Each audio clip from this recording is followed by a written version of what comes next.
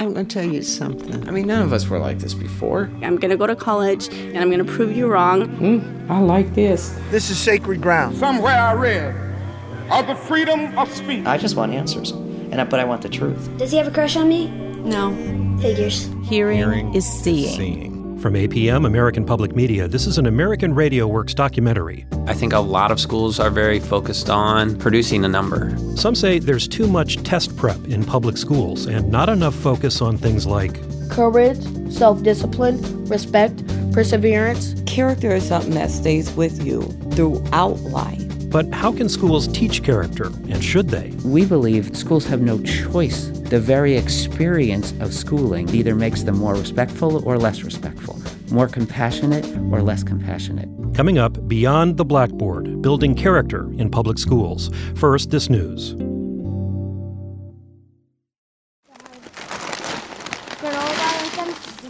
Yes, I do want a granola bar. From APM, American Public Media, this is an American Radio Works documentary, Beyond the Blackboard, Building Character in Public Schools. I'm Stephen Smith. And I'm Emily Hanford. Justice! Yeah? Hold on. We're at an outdoor camp about an hour and a half north of New York City with a bunch of sixth graders from a public middle school in Queens. They spent last night sleeping in the woods. Now they're eating breakfast. My back hurts. Let's drink some water. The kids are spending 4 days out here. They've been hiking and camping and learning how to cook for themselves. Next, they're heading for the high ropes course. Who's really afraid of the high ropes course? Not me. That's Justice. He's 12. He volunteers to go first. An instructor helps Justice get into a harness that will prevent him from getting hurt. Ladder team. We need 2 people for that. Two classmates steady a ladder that is leaning against a tree, and Justice begins to climb. You got it. Yeah, you got it. You can do it. Go, Justice. Well done. Justice has to climb about 30 feet to a big log suspended between 2 trees. Then he'll walk across the log. That's the idea, anyway. But as soon as Justice stands up on that log and looks down, he panics. Oh, my God. Didn't you say you wanted to do it? I'm going down. No, you can do this. You got this. If you fall, they got you. Just go back up there. The kids and instructors try their best to get Justice to walk across that log. No, nothing. Go back up there. You got this. Go up there and climb. But Justice can't be convinced. Slowly, he comes back down. Oh, my gosh. Okay. A student named Yuchechi is up next. Okay, I got this. Are you nervous? Little bit. Okay. Yuchechi did not want to come on this trip. She says she would have preferred to stay home in the city where she's comfortable. But the trip is required for all 6th graders at her school. The idea is to help kids learn the value of trying new things and taking on challenges. Here's Maya Choi Sutton, who helps organize the outings. When we think of what we really want school to be, it's not a place where you fill out a worksheet and it's easy and you turn it in. It's a place where you're really challenged and you have to dig in yourself, challenge yourself intellectually, connecting ideas and concepts. Experiences like this are about showing that the satisfaction of doing a hard thing well is sort of unbeatable in terms of your own view of yourself and your future view of what you're capable of moving forward, the opportunities you see for yourself. Go, Yuchechi! Woo! Yeah, Yuchechi! Nicely done. Yeah! Yuchechi has climbed up to the log and is walking across looking confident. How's the view? Amazing. When kids make it, they're thrilled. Justice, the kid who went first but gave up, he's watching all this, and he tells the instructor that he wants to give it another shot. Justice, yeah, Justice! Is it all right if I cheer for you? Yeah, go ahead. Go, Justice! Justice climbs up to the log. He stands up, looks down, and decides he's going to scooch across on his butt. Eventually, he makes it across to the other tree. Oh, my God. Nicely done. So how did that feel? Good. Yeah? You happy that you went all the way across? Now I can say I did it. Now, what made you want to go up and do it again? I just figured, why would I go on without making it all the way across? The hope is that out here in the woods, kids will learn some things about themselves that they might not learn in a traditional classroom. Maybe like Yuchechi, they'll learn that the view is amazing up there in the trees, that there's something to be said for getting out of your comfort zone. Maybe like Justice, they'll realize that they can accomplish things that at first seemed scary and impossible. The people who run Justice and Yuchechi's school believe that American public schools aren't focusing enough on helping kids learn these kinds of lessons. Co-principal Pat Finley says schools have become much too focused on teaching a narrow set of academic skills, the kinds of skills that can help kids do better on standardized tests. I think a lot of schools are very focused on producing a number. And I think for years, the people who've been driving the agenda have been pushing that good schools get good results, and those results are tests. Finley believes in the value of tests. The problem, he says, is that the intense emphasis on standardized testing in recent years has pushed a lot of American schools to focus almost exclusively on academic skills, cognitive skills. But there's a wide body of recent research that shows there are a whole bunch of non-cognitive skills that are really important too. Things like persistence and courage and getting along with other people. Those kinds of skills help kids do better on tests. They help them get into college and complete degrees. They help them get good jobs and stay employed. They help them do better in life. Cognitive skills are just a part of what people need to be successful. The term non-cognitive skills refers to a wide range of abilities, personality traits, and attitudes. Some people call these social and emotional skills. Others call them character. Now, character can be kind of a loaded term. It implies values, morals, things that some people believe public schools really shouldn't be in the business of teaching. That's one reason many public schools have shied away from teaching character. But the recent research on the importance of these skills is prompting a lot of educators to ask, how can we deliberately teach character in school? How can we swing the pendulum a bit, away from a narrow focus on academic learning and toward a broader set of skills that kids need to learn to be successful? These questions have particular resonance in the United States right now because of a growing concern that there's too much testing in public schools. But these are not new questions. Educators have grappled with how to teach character for a long time. Over the coming hour, we're going to explore one approach. It takes us back more than 100 years to a European educator named Kurt Hahn. You may not know Hahn's name, but you've likely heard of the outdoor adventure program he created, Outward Bound. Before he started Outward Bound, Hahn was the founder and headmaster of 2 private boarding schools in Europe. His ideas about education have had a big impact on a number of private schools around the world. More recently, some American educators decided to try to bring Hahn's ideas for teaching character into public schools, too. The school in Queens we heard about a few minutes ago, that's one of those schools. Later in the program, we'll visit another one. But first, we're going to learn more about what Hahn did to try to teach his students things like persistence and courage and compassion, and why he thought it was so important. Here's Emily with the story. Back in the 1960s, Greg Farrell was an assistant dean of admissions at Princeton. He was responsible for reading applications from foreign students, and he was consistently struck by applications from students at Gordonston, a prestigious British boarding school started by Kurt Hahn. The Gordonston School leaving form had a couple of pages of recommendations by the headmaster.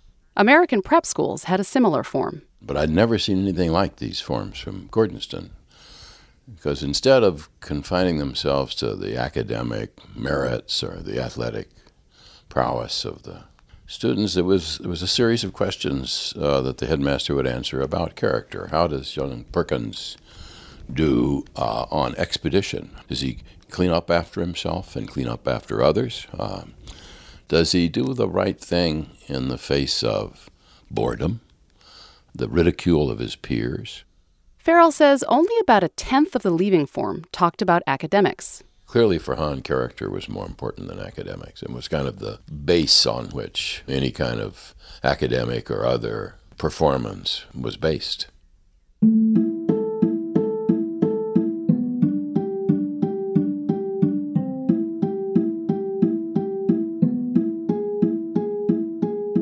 Hahn was a German Jew, born into a wealthy family in Berlin in 1886.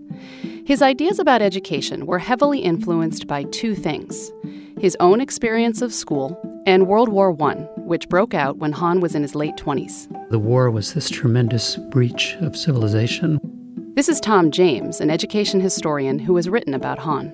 So much was unleashed, violence and hatred among peoples, that I think he felt that the project of education should be to develop young people who are ready to be citizens in a new kind of world.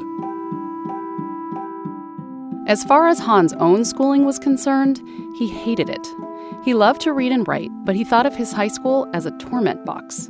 It was a rigidly academic place where students were marched through preparation for a big test. Hahn longed for something different, as revealed in a novel he wrote when he was in his 20s. There's an incident in the middle of the novel where a young kid has this idea for writing an essay that's something that he really loves. It really expresses a deep passion inside him. The kid works really hard on the essay and brings it to his teacher.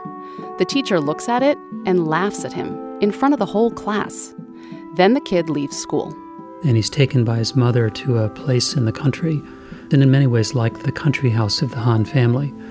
And they are there and they go boating and in the water and hiking and things like that. So there's this contrast of this wonderful world of lived experience, versus the treatment by this very formal school. And that in many ways is the spring or the fountainhead for the philosophy of Kurt Hahn. Hahn started his first school in Germany in 1920 with the help of a German prince. Hahn developed a set of principles to guide education at the school. He called them the 7 Laws of Zalem. Zalem was the name of the school. Here they are, read by an actor. 1.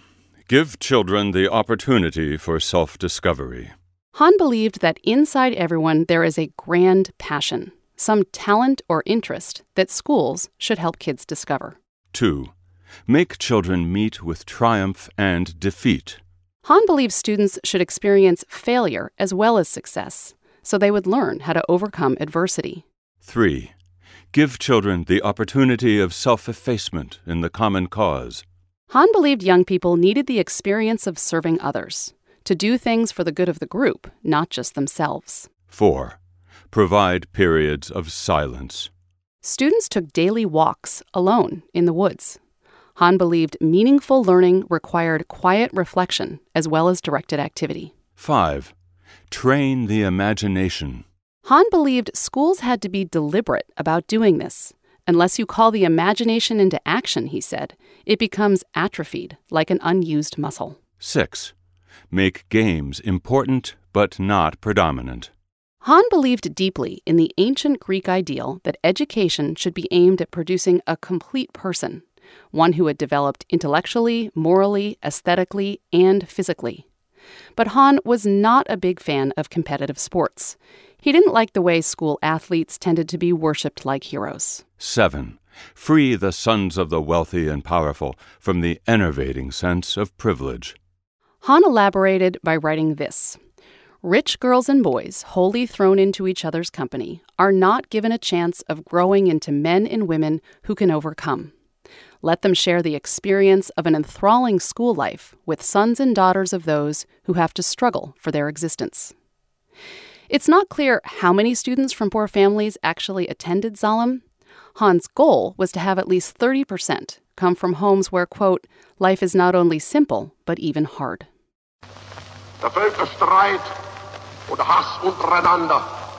Hahn's time at the Zalem school in Germany was cut short when Adolf Hitler came to power.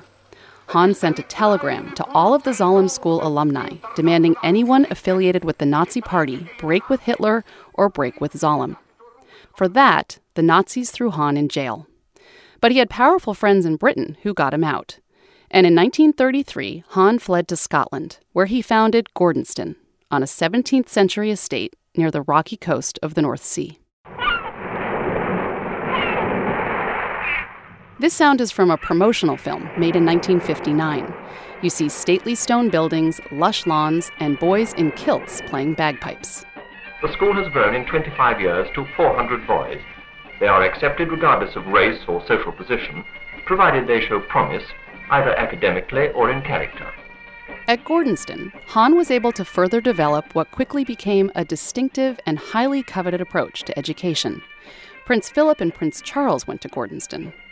This was the kind of education rich people were willing to pay for. There were several key elements to education at Gordonston. One was physical fitness. A morning run, short and easy, begins every weekday. This is the Gordonston film again. The narrator, who's a graduate, takes viewers on a tour of the school, pointing out the key elements. Here the film shows boys on a sunny day taking their morning run.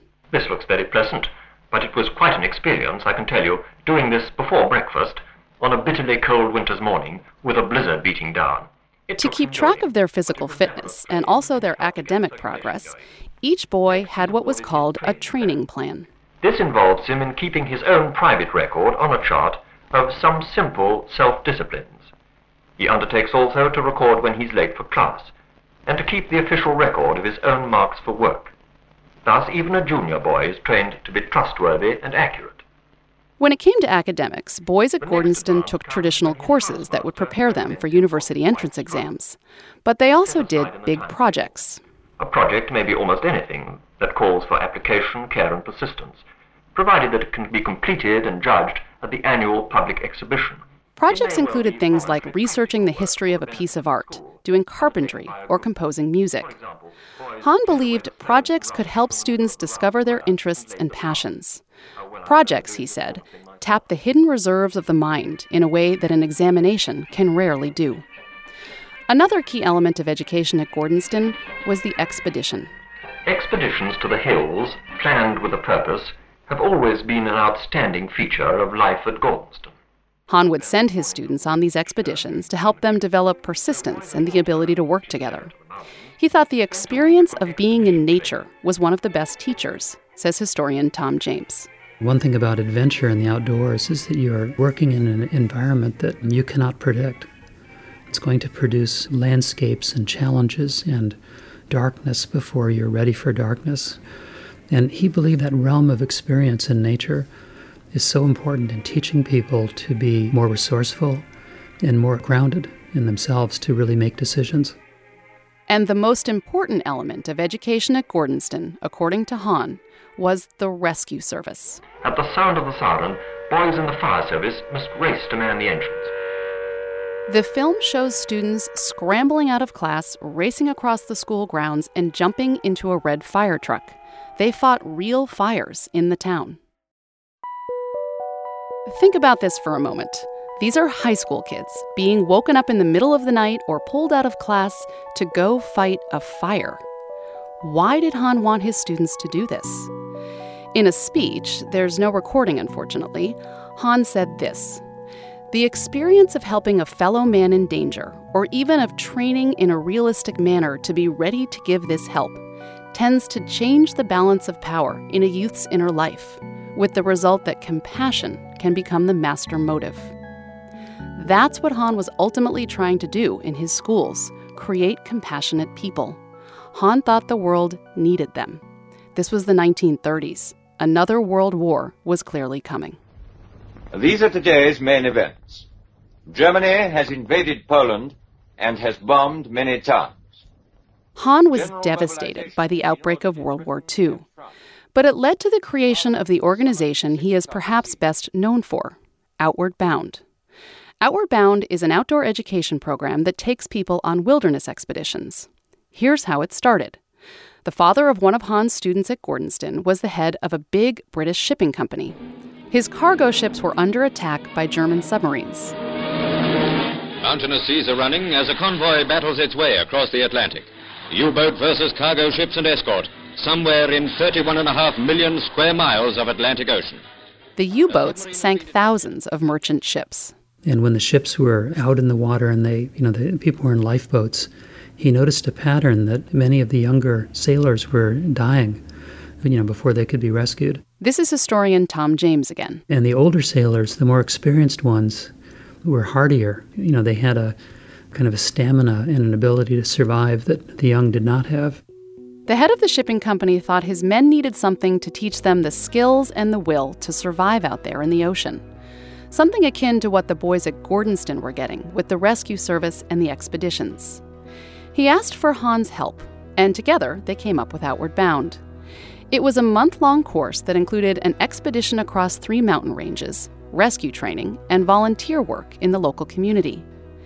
The Outward Bound training was not just for merchant seamen. Police and fire cadets, as well as young men about to go into the military, were among the students. Outward Bound continued after the war, offering wilderness expeditions to foster fitness and tenacity among British young people. In the early 1960s, Outward Bound came to America. And Greg Farrell, who just left his job at Princeton, he was one of the first people to go on an Outward Bound trip in the United States. I was in pretty good shape. I went to the gym, played a lot of basketball, but I thought I was going to die. It was a month-long trip, early summer, in the Colorado Rockies. They would hike all day and get up the next morning before dawn. And then go for a run and dip. Oh my God, so you're hiking all day and you still wake up and take a run? Yeah. But even more than the physical challenge, what struck Farrell was the way he was learning. Our instructor was a kind of taciturn fellow. He didn't talk much, but he was eloquent. He was eloquent in the way he moved. He was clearly a master. And he would kind of come around and he would nod at you if you were doing things right, and he would kind of shake his head a little bit and they might point something out. It was all learning by doing, learning by experience. And he remembers at one point on the trip, the thought coming to me, school would be better if it were more like this. No lectures. Plunge into doing things that you don't think you can do and figure them out as you go. This is what had been missing in his own experience as a student, learning through doing as opposed to sitting in class listening to teachers talk. He thought school would be better for lots of kids if the way they learned was more like the way he had learned on that Outward Bound trip. Other educators were thinking the same thing. By the 1960s, there was growing interest in many of the ideas Hahn advocated, things like experiential education and project-based learning and social and emotional development. Hahn was being lauded by many people as an educational pioneer, an inventor, an originator. But Hahn himself took issue with those labels. Mr. Chairman, ladies and gentlemen, I'm very grateful that I'm able to talk in this house. This is from a speech Hahn gave in New York in 1968. It's not clear exactly where he was speaking or who the audience was, but he tells them he is not an innovator. I've never originated anything. I've put things together, and I can best of all explain to you what I mean by this if I relate an incident which occurred 5 years after Salem was founded. Salem was his first school, the one he started in 1920 with the help of a German prince. Here's what happened. The prince was giving a tour of the school to an American educator, and the American asked him, "What are you proudest of in your school?" And the prince replied, "I am proudest of the fact that you will find nothing original here. We have stolen ideas from everywhere. We have stolen from Plato, from Goethe, from the Boy Scouts." And the American said, "Shouldn't you aim at being original?" Prince Max answered with firmness, "It's an education like in medicine. You must harvest the wisdom of the 1,000 years." In education, like in medicine, you must harvest the wisdom of 1,000 years.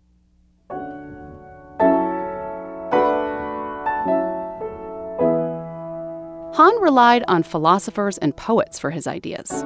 He didn't have any proof or empirical evidence that his approach to education worked. No standardized test scores, nothing that measured whether his students were graduating with more grit or compassion or self-discipline.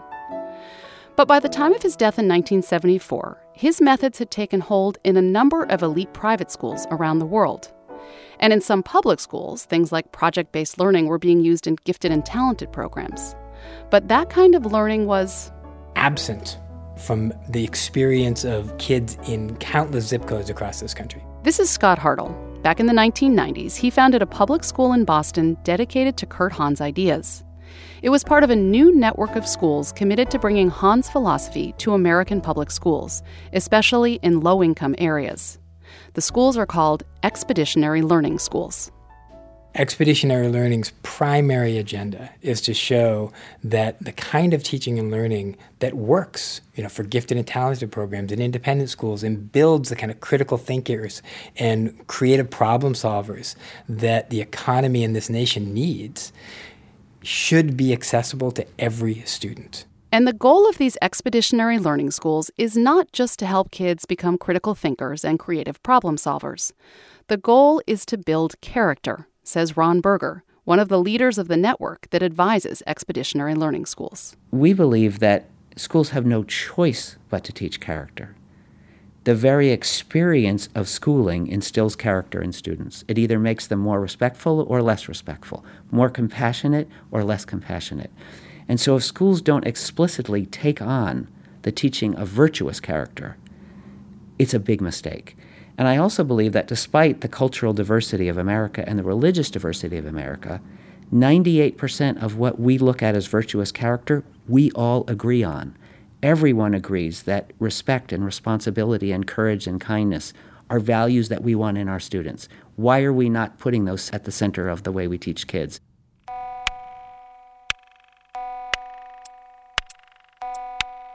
You're listening to an American Radio Works documentary, Beyond the Blackboard, Building Character in Public Schools. I'm Stephen Smith.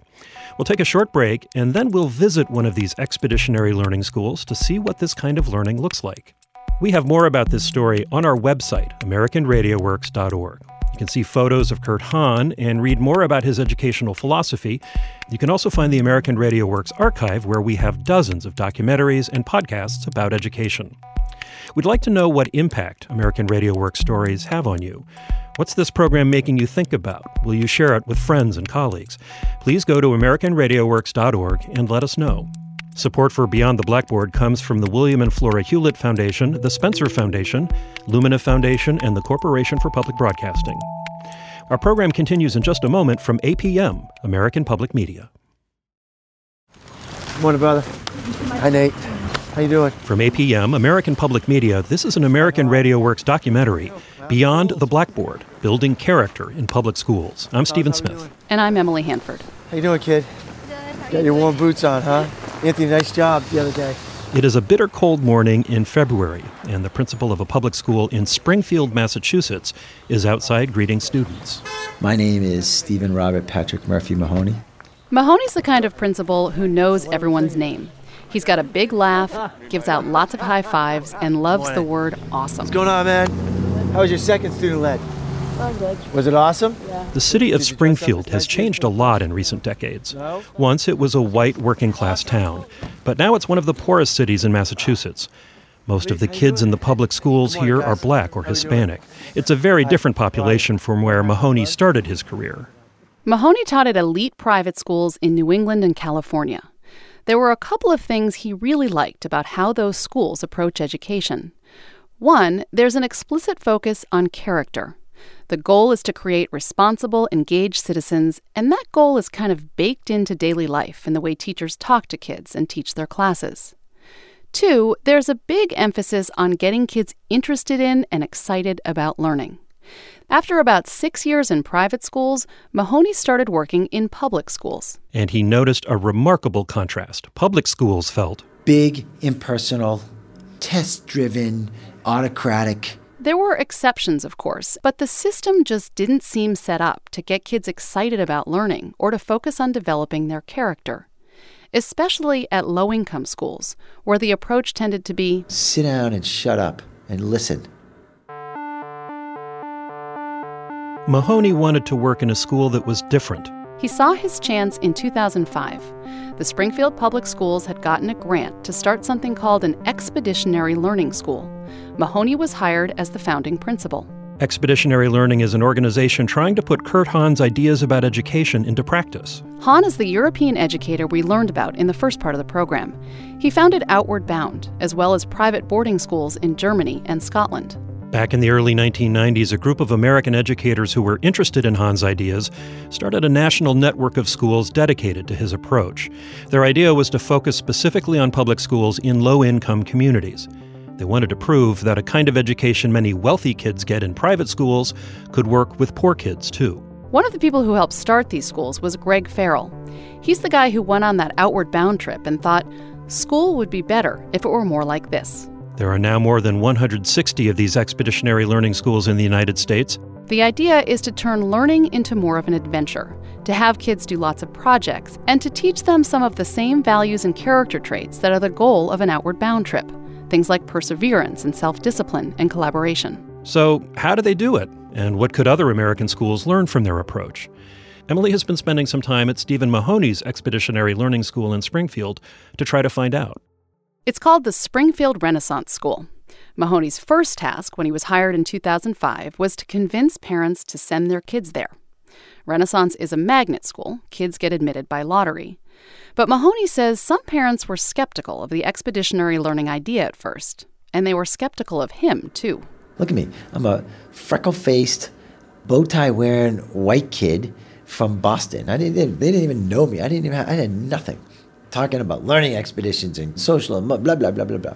Mahoney was imagining his new school would be something like the private schools where he used to teach, a place where learning would be loud and messy at times, lots of talking, a kind of informal attitude.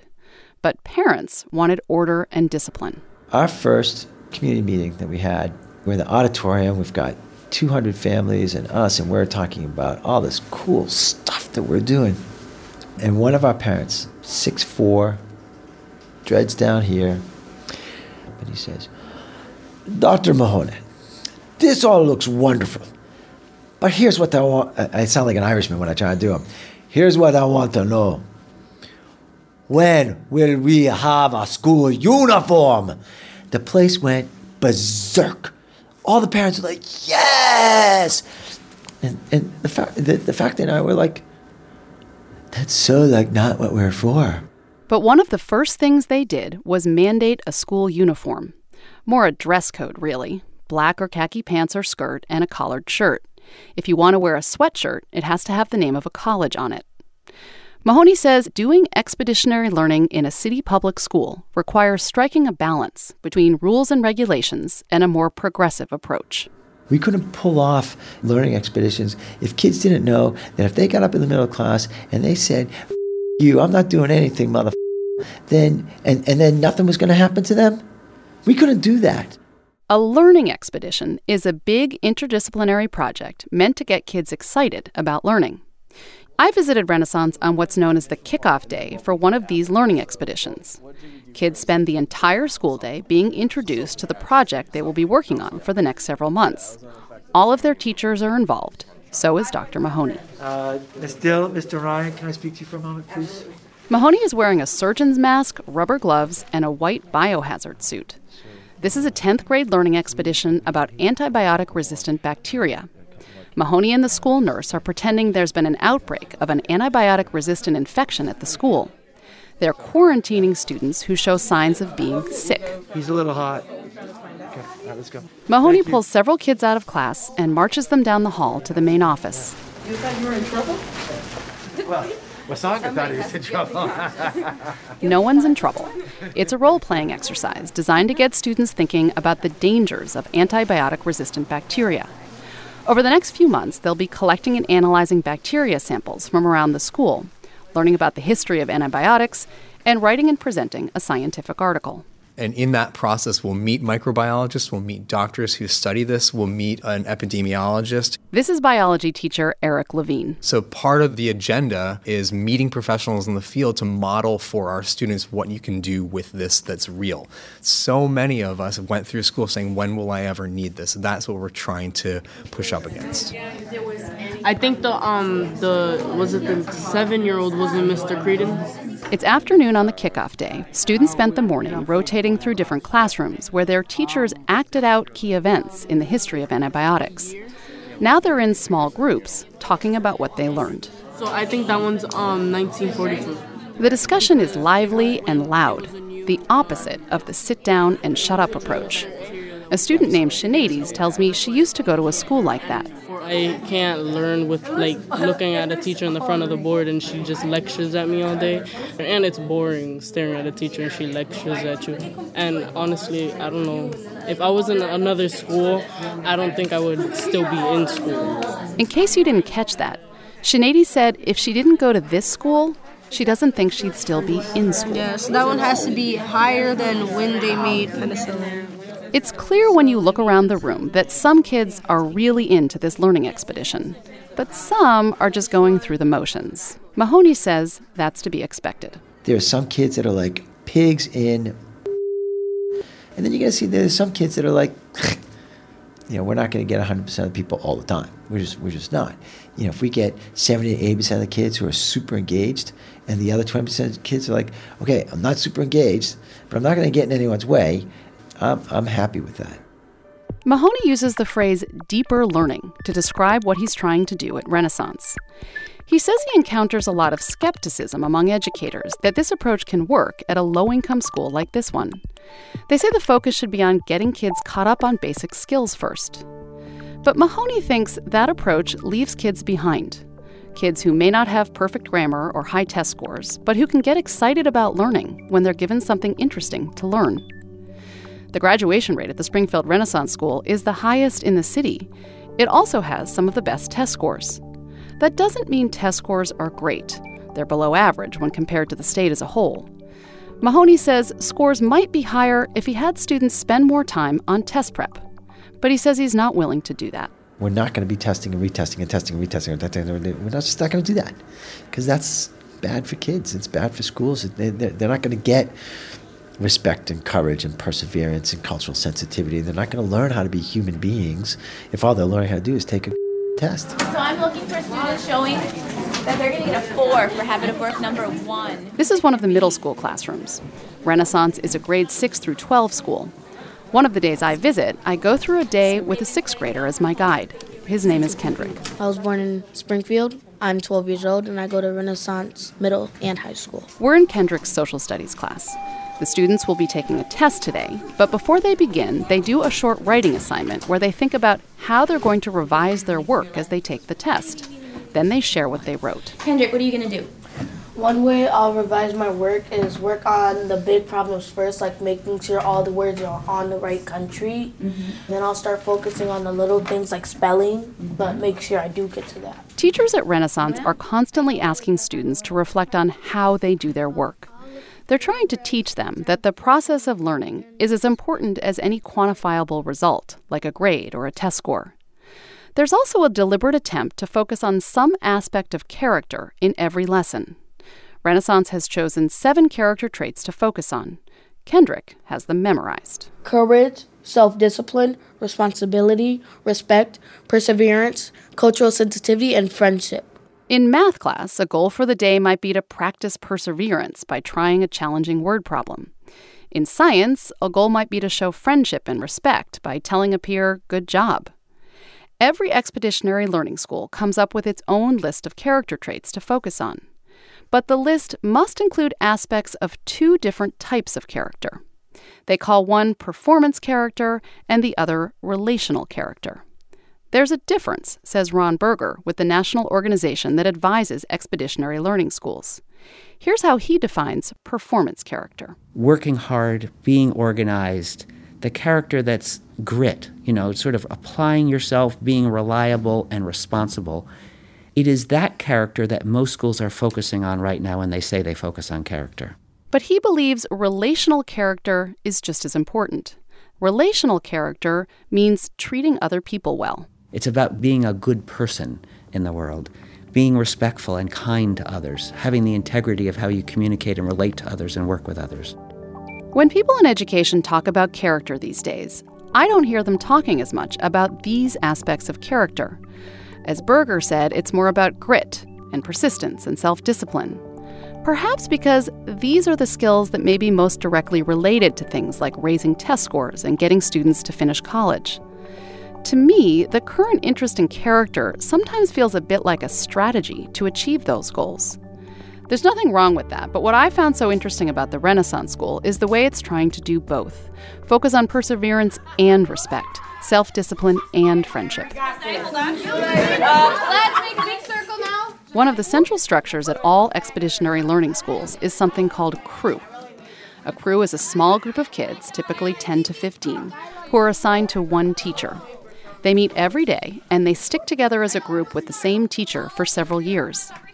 This is Kendrick's crew, and his crew teacher explaining today's activity. We'll choose somebody to go first, but if they fall, okay, you have to lift them back up, and they try it again. Each of the kids has written a goal on a piece of paper. Kendrick wants to do his homework more thoroughly. A girl named Taylor wants to buy Valentine's Day presents for her parents to give to each other, since they don't typically do that, and she thinks it will make them happy. The students crumple up the pieces of paper with their goals on them and throw them in the middle of the circle. Now they have to figure out how to get their goals without touching the floor. They need their crewmates to help them. Squats, we got you, buddy. The primary purpose of crew is to build relationships and make sure all students have at least one group of peers and one teacher who know them really well. To me, crew is like a small family.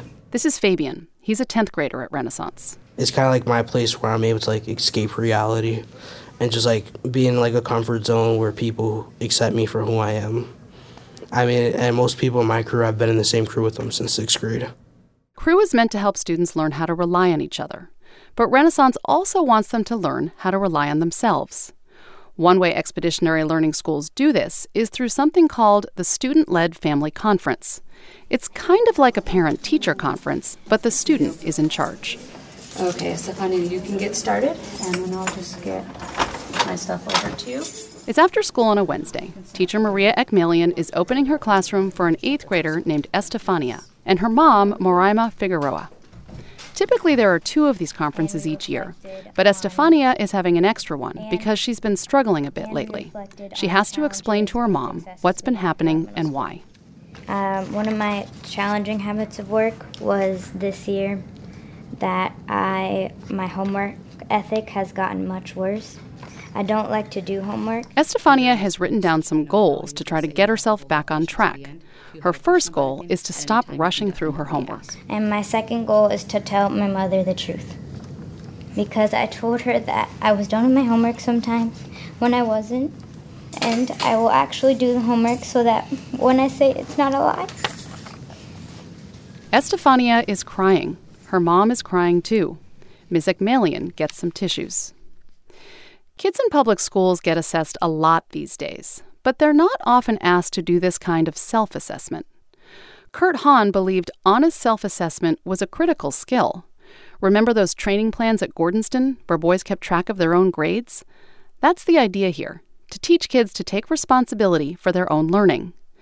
Estefania pledges to stop lying to her mom and to get her homework done. Her mom nods and smiles. Yes, and put yourself to the limit because you got it in you. Yeah, I know you can do it because I believe in you. Estefania and the other 8th graders at Renaissance have been spending all year on what's called a passage project. They're putting together portfolios of their work. In a few months, they'll give a talk and present their portfolios in front of their family, teachers, and peers. They do another one of these passage projects in 10th grade. That one includes a public service component. Students do things like volunteer at local hospitals or tutor kids in after-school programs. The 10th grade passage also includes a physical challenge.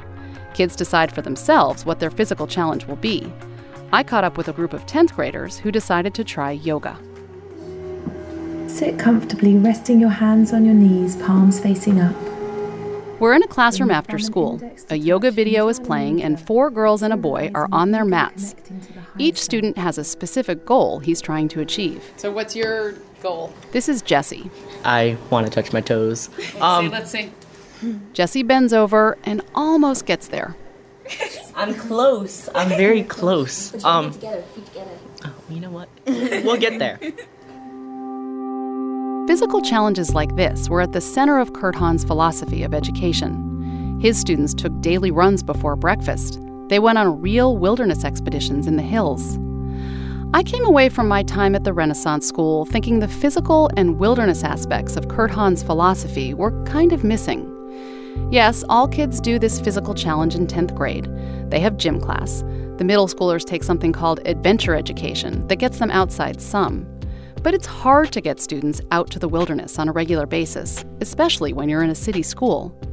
The 9th graders at Renaissance used to go on an outward bound trip. But the cost was just, it was $80,000 a year. And we couldn't keep up with the fundraising.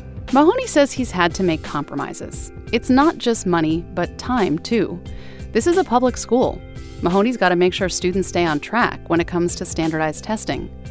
For several years, there weren't any learning expeditions at Renaissance in 10th grade. That's because kids in Massachusetts take a bunch of state tests at the end of their sophomore year, and Mahoney thought students needed to stick to a more traditional curriculum to make sure they learned all the material. It was a bit of a risk to do an expedition this year.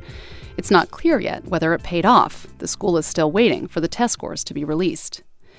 You find this kind of push and pull at every expeditionary learning school, says Greg Farrell. A push and pull between the original vision for these schools and the reality of what public schools must do to be considered successful.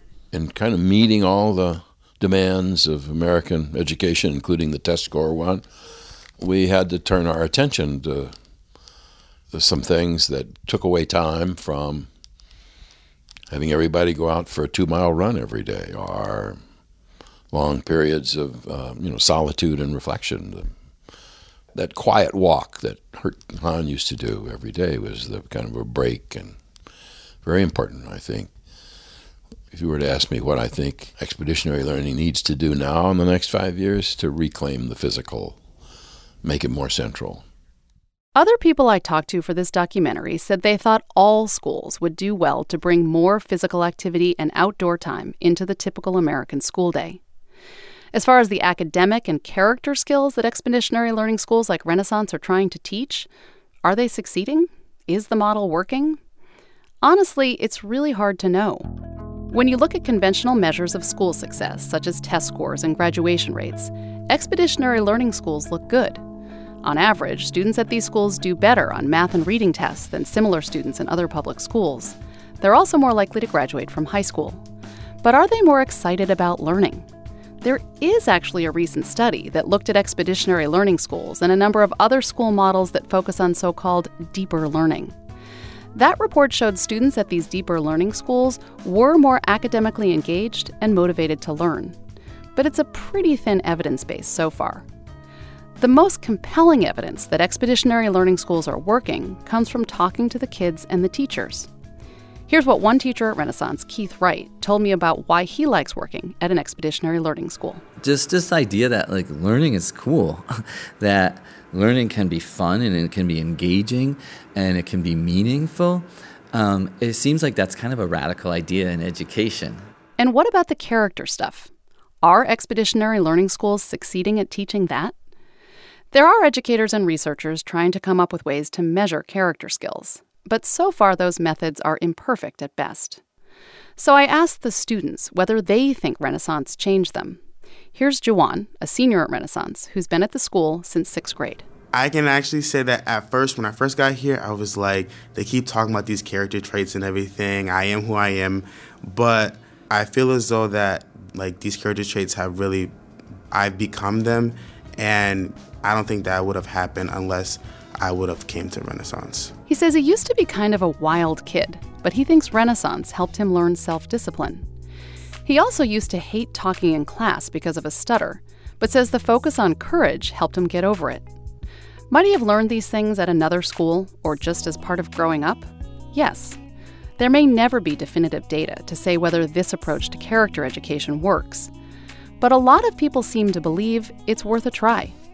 Parents who can afford it are willing to pay for private schools that focus on character, and many parents in Springfield choose this kind of school when given a choice. Character is something that stays with you throughout life. This is Kendrick's mom, Karen Long. The fact that they focus on your character, how you carry yourselves, is a lot because that's the way it works in the world. The focus on character isn't the only reason Long wants her son at this school. She wants him here because she believes it will put him on a path to college. The most recent data available show more than 90% of Renaissance graduates went on to college, compared to just 2/3 citywide. Stephen Mahoney doesn't expect all his students to choose college. There are other good options, he says, like the military and skilled trades. But he'd like to see most kids go to college, and not just because a degree increases their chances of making a good living. It's also about, if you're in a college or university, you're going to see more people who are different from you. And that's just going to make you a more full kind of human being.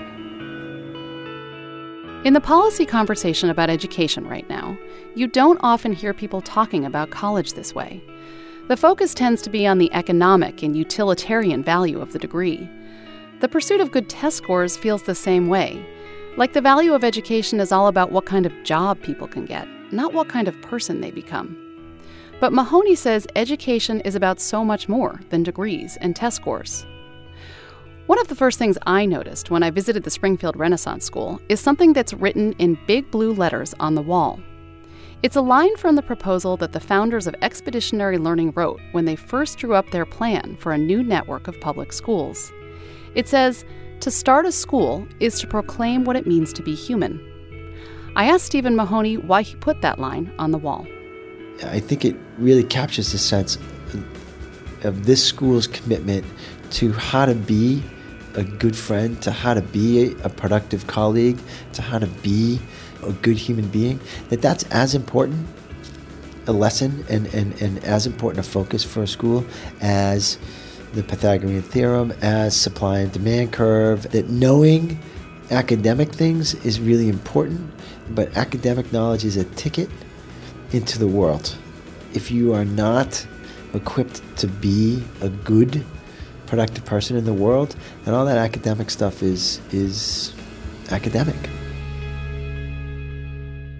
Back in the early part of the 20th century, when Kurt Hahn was first thinking about the kinds of schools he wanted to create, he was responding to what the schools of his day were like.